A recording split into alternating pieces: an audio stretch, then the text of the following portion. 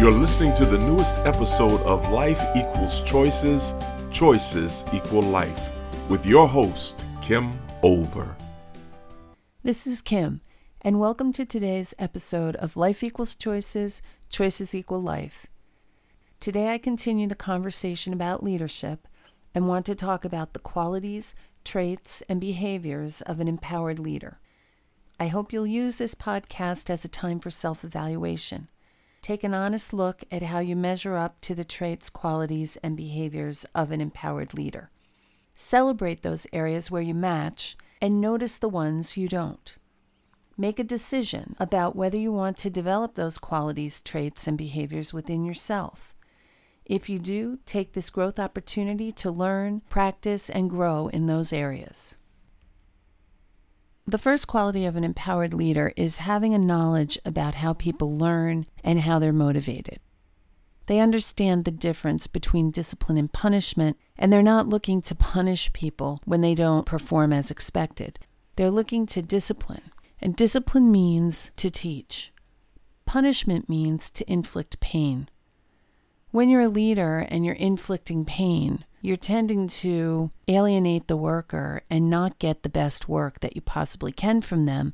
They'll work for you as long as they aren't being punished. They'll work just enough so that they don't get the punishment. But they'll never give you their best effort. They won't give you their creativity. They won't give you their passion. People aren't motivated by punishment.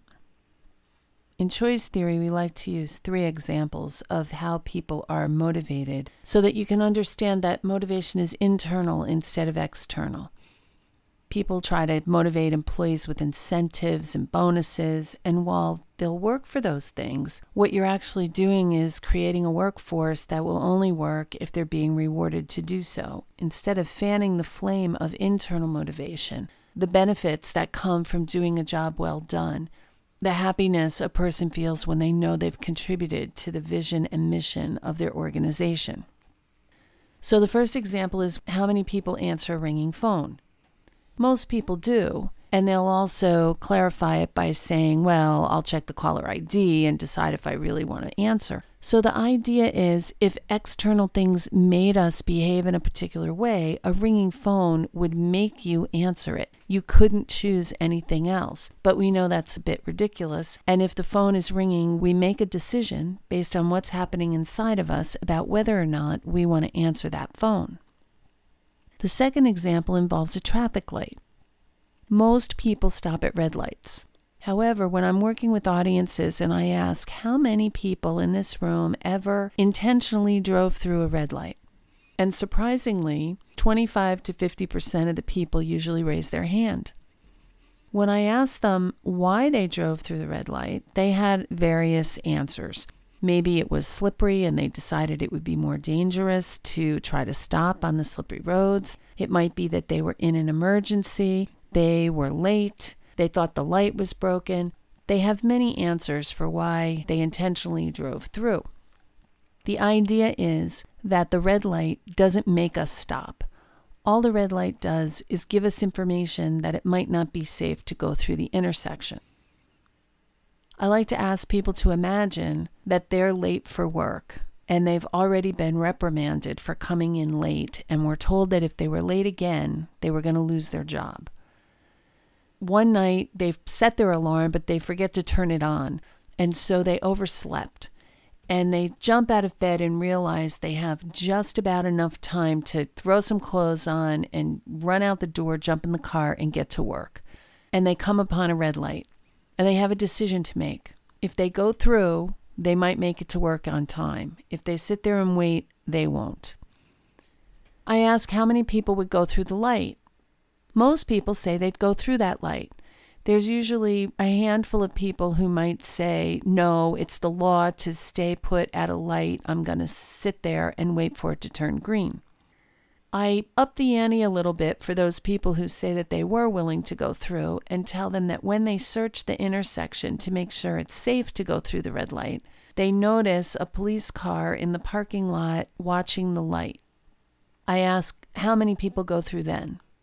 And the number drastically decreases. There may be 1 or 2 people who still say they would go through the light.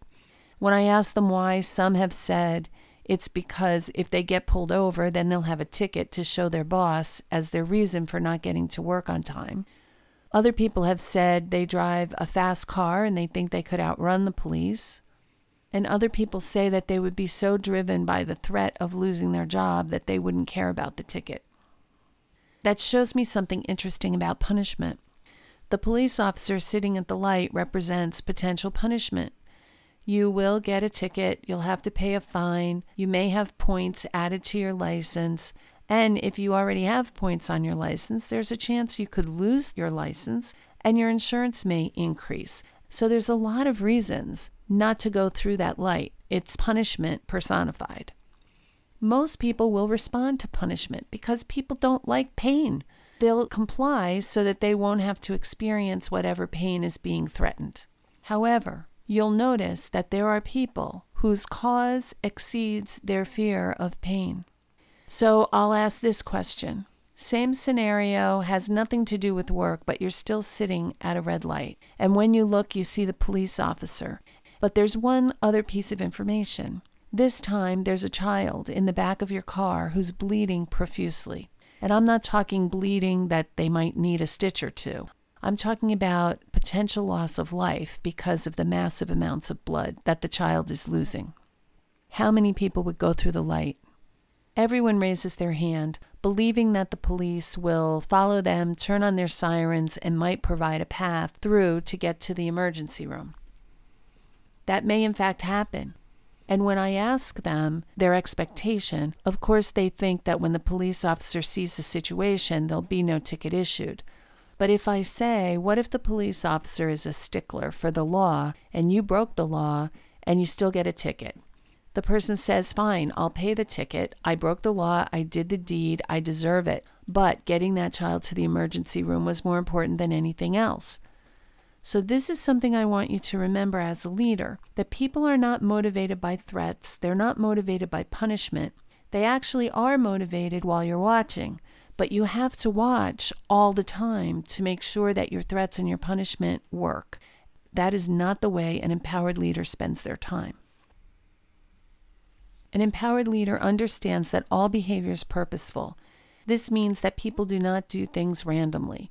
If someone is engaged in a behavior, it's actually their best behavior in that moment to get something that they want. You may not know what it is they want, and you may want them to be focused on something else, but you know that the behavior is purposeful. And if everyone is doing their best to get something they want at a particular point in time, then why would you want to punish them for doing the most important thing to them at that moment? You might want to teach them a different way. That's where discipline comes in. When people have responsible ways to get their needs met, they won't choose less responsible ones. The idea is to teach more responsible ways to get their needs met so that they don't do things in a less responsible way. Then I like to distinguish between two types of behavior. We have effective behavior and we have responsible behavior, and they're not always the same. All responsible behavior is effective, but not all effective behavior is responsible. What I mean by effective behavior is simply that it works. If a person's looking to have fun at work, then going around to other people's desks and joking with them and taking their mind off of work is effective for the person who's doing the joking. They're getting their fun need met. It's not responsible because it's preventing other workers from doing what's important to them, which is getting their work done. So a responsible behavior is one that works for you, but also doesn't interfere with other people who are trying to get what they want most at that particular time. The idea as a leader is that you're trying to help workers develop responsible and effective behaviors, not just effective ones. We're talking about people choosing their best attempt to get their needs met at a particular point in time. What's actually true is they're behaving to get what they want in that moment that they believe will meet their needs the best. It's an indirect path to meeting your needs. You're trying to get what you want. But I wanted you to know, if you don't already know, what those basic needs are. We have 5 basic needs of all humans. The first one is connection. Everyone needs to be connected to other people, to the vision and mission of the company, to you as their leader. People need to have connection. The second one is safety and security. Safety and security at work is an important thing that you, the leader, certainly impact. You create the culture. If you have a culture where people backstab, gossip, are oppressive, prejudicial, then you do not have a safe work environment. It's not just about physical safety, it's also about emotional safety. And people have the need to feel safe and secure. So you'll see effective but not responsible behaviors coming out in workers who don't feel safe. The third need is the need for freedom. Freedom is a need that we all have. We like our autonomy, we like to have a lot of choices, and we like to engage our creativity. When people are in a workplace where they can't meet this need for freedom, it can be extremely frustrating. The fourth need is joy. People like to have joy in their life, they like to create joy, and they like to have moments of joy. This could mean the wild and crazy fun of children. It could mean the quiet, relaxing fun, like a nap at their desk, 10-minute power nap. And it could mean meaningful learning. All of those things provide joy. Ask yourself the question as the leader, are you providing joy for your people in the workplace? How can they get that met? And the final need is significance. People need to feel significant, and especially at work. They want to know that the things they're doing contribute to the overall vision and mission of the organization. They like to feel competent and to know that they're good at what they do. A leader's job is to create a need-satisfying culture for everyone, including themselves. The workplace needs to be an environment where people are able to get all 5 of those basic needs met if they want to. What are some qualities, traits, and behaviors of the empowered leader? The first thing is empowered leaders know their direct reports and what motivates them. I like to do an exercise in my leadership workshops where I'll ask leaders, do they know these 4 things about the people who report directly to them? The first one, do they know something that they like to do for fun outside of work? Do they know about one important person in that employee's life? Are they aware of something that employee is proud of or a strength they value? And do they know the need that motivates that employee the most?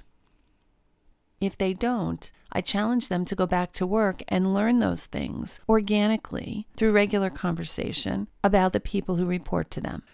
I don't want them to go back and grill their employees. Tell me what you do for fun. Tell me who's important to you. Tell me something that you're proud of or one of your best strengths. That would feel very inorganic. I want it to be something that just naturally unfolds during the course of the relationship.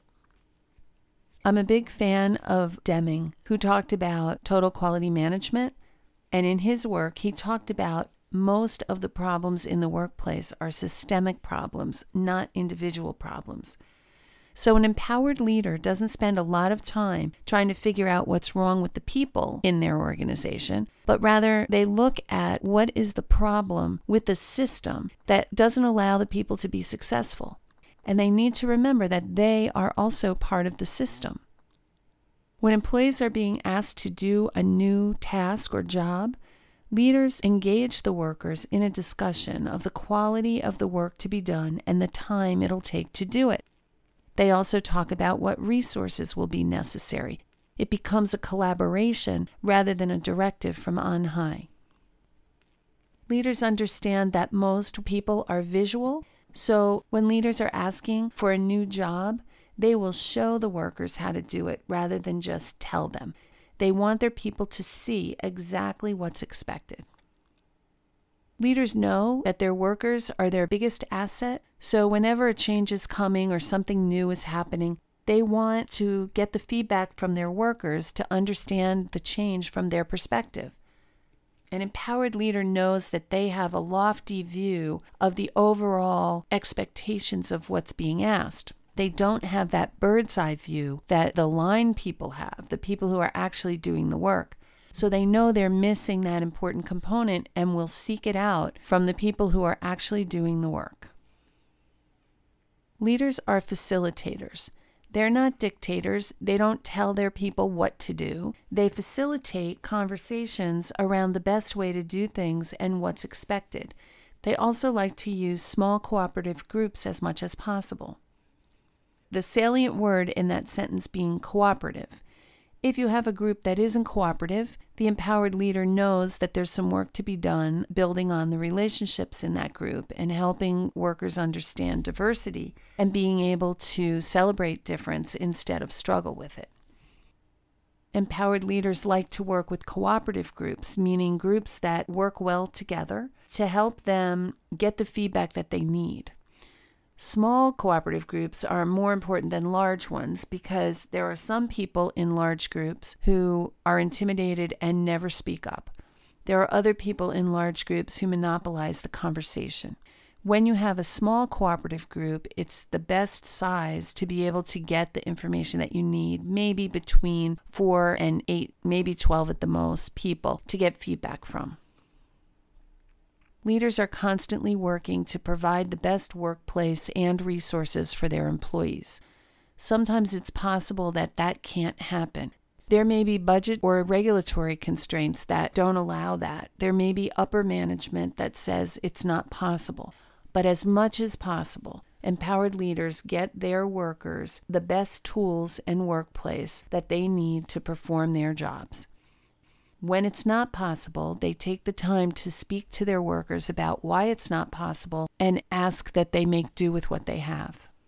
As long as this isn't happening all the time, workers will be willing to comply. But if they see it's a pattern of behavior that there's never enough, that they never have what they need to do their job well, you'll start to see some disgruntled workers. Leaders ask their employees to self-evaluate their own work for quality. This self-evaluation process can be incredibly productive as long as two things are in place. You want your workers to be honest in their self-evaluation and the sharing with you of that, and you also want them to be accurate. How do you get honest self-evaluation?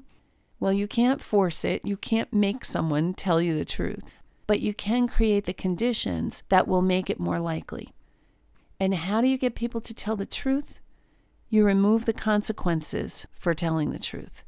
If people think that they're going to be punished for giving you the honest answer to their self-evaluation, they likely aren't going to give it to you. Or they might give it to you once, but then if they experience punishment as the result of honesty, they're learning pretty quickly that they shouldn't be honest with you if they want to avoid punishment. The way to create the environment that facilitates honesty is to tell people you are asking them to self-evaluate not because you want to blame them, but because you want to assist them. You want to make sure they have what they need to do better. You want to give them the training they need, the resources they need, the help they need, and maybe even your own assistance to be able to help them be successful. The second one is accuracy. When I'm talking about accuracy, I mean that you and the employee would have similar assessments. The only way I know to make that possible is to agree ahead of time on what you're assessing. When you're both working from the same criteria, it will be more likely that the self-evaluation will be accurate. When it isn't, you have the criteria to go back to and to inquire about. So if someone overemphasizes their ability to do a certain thing, you can go back and you can ask about the specific criteria you're concerned with. Employees learn more from their leaders' hard work and caring attitude than they do from their style. When employees can see you as the leader working just as hard as they do, that goes a long way to develop a positive workforce. If they think that they're working hard like indentured servants while you're kicked back in your office working on your golf putts, that is not going to help them be the employee that you want them to be. A caring attitude also expresses that you care about them as people and that you also care that they get their work done and that their work is quality. So it's not just a soft caring about whatever obstacles might be in their way or whatever's going on in their personal life. It's also caring about them as an employee, about their desire to be good at what they do and to make a difference and to matter. So if you're caring enough to help them with those things, that's also built into that caring attitude that an empowered leader would have. Finally, if problems arise in the workplace, and that probably should be said not if, but when problems arise in the workplace, you roll up your sleeves and you dive right in. You are not pointing fingers and looking for whose fault it is and saying, well, what are you going to do to fix this? You're being more of a team player and asking, how can we work together to get this done? How can we make this happen? How can we fix this? And it's not just in words that you're using we. You're also willing to actually get in the trenches and to help correct something that's been going on that's not working. There's other qualities and behaviors of leaders that are more future-focused that I want to mention. Leaders identify new ways of doing things. They're never really satisfied with the status quo. If they have something that's working, that's awesome. They can coast with that for a short time, but it's only a short time because they'll be wanting to see, okay, this is good, but what will make this even better?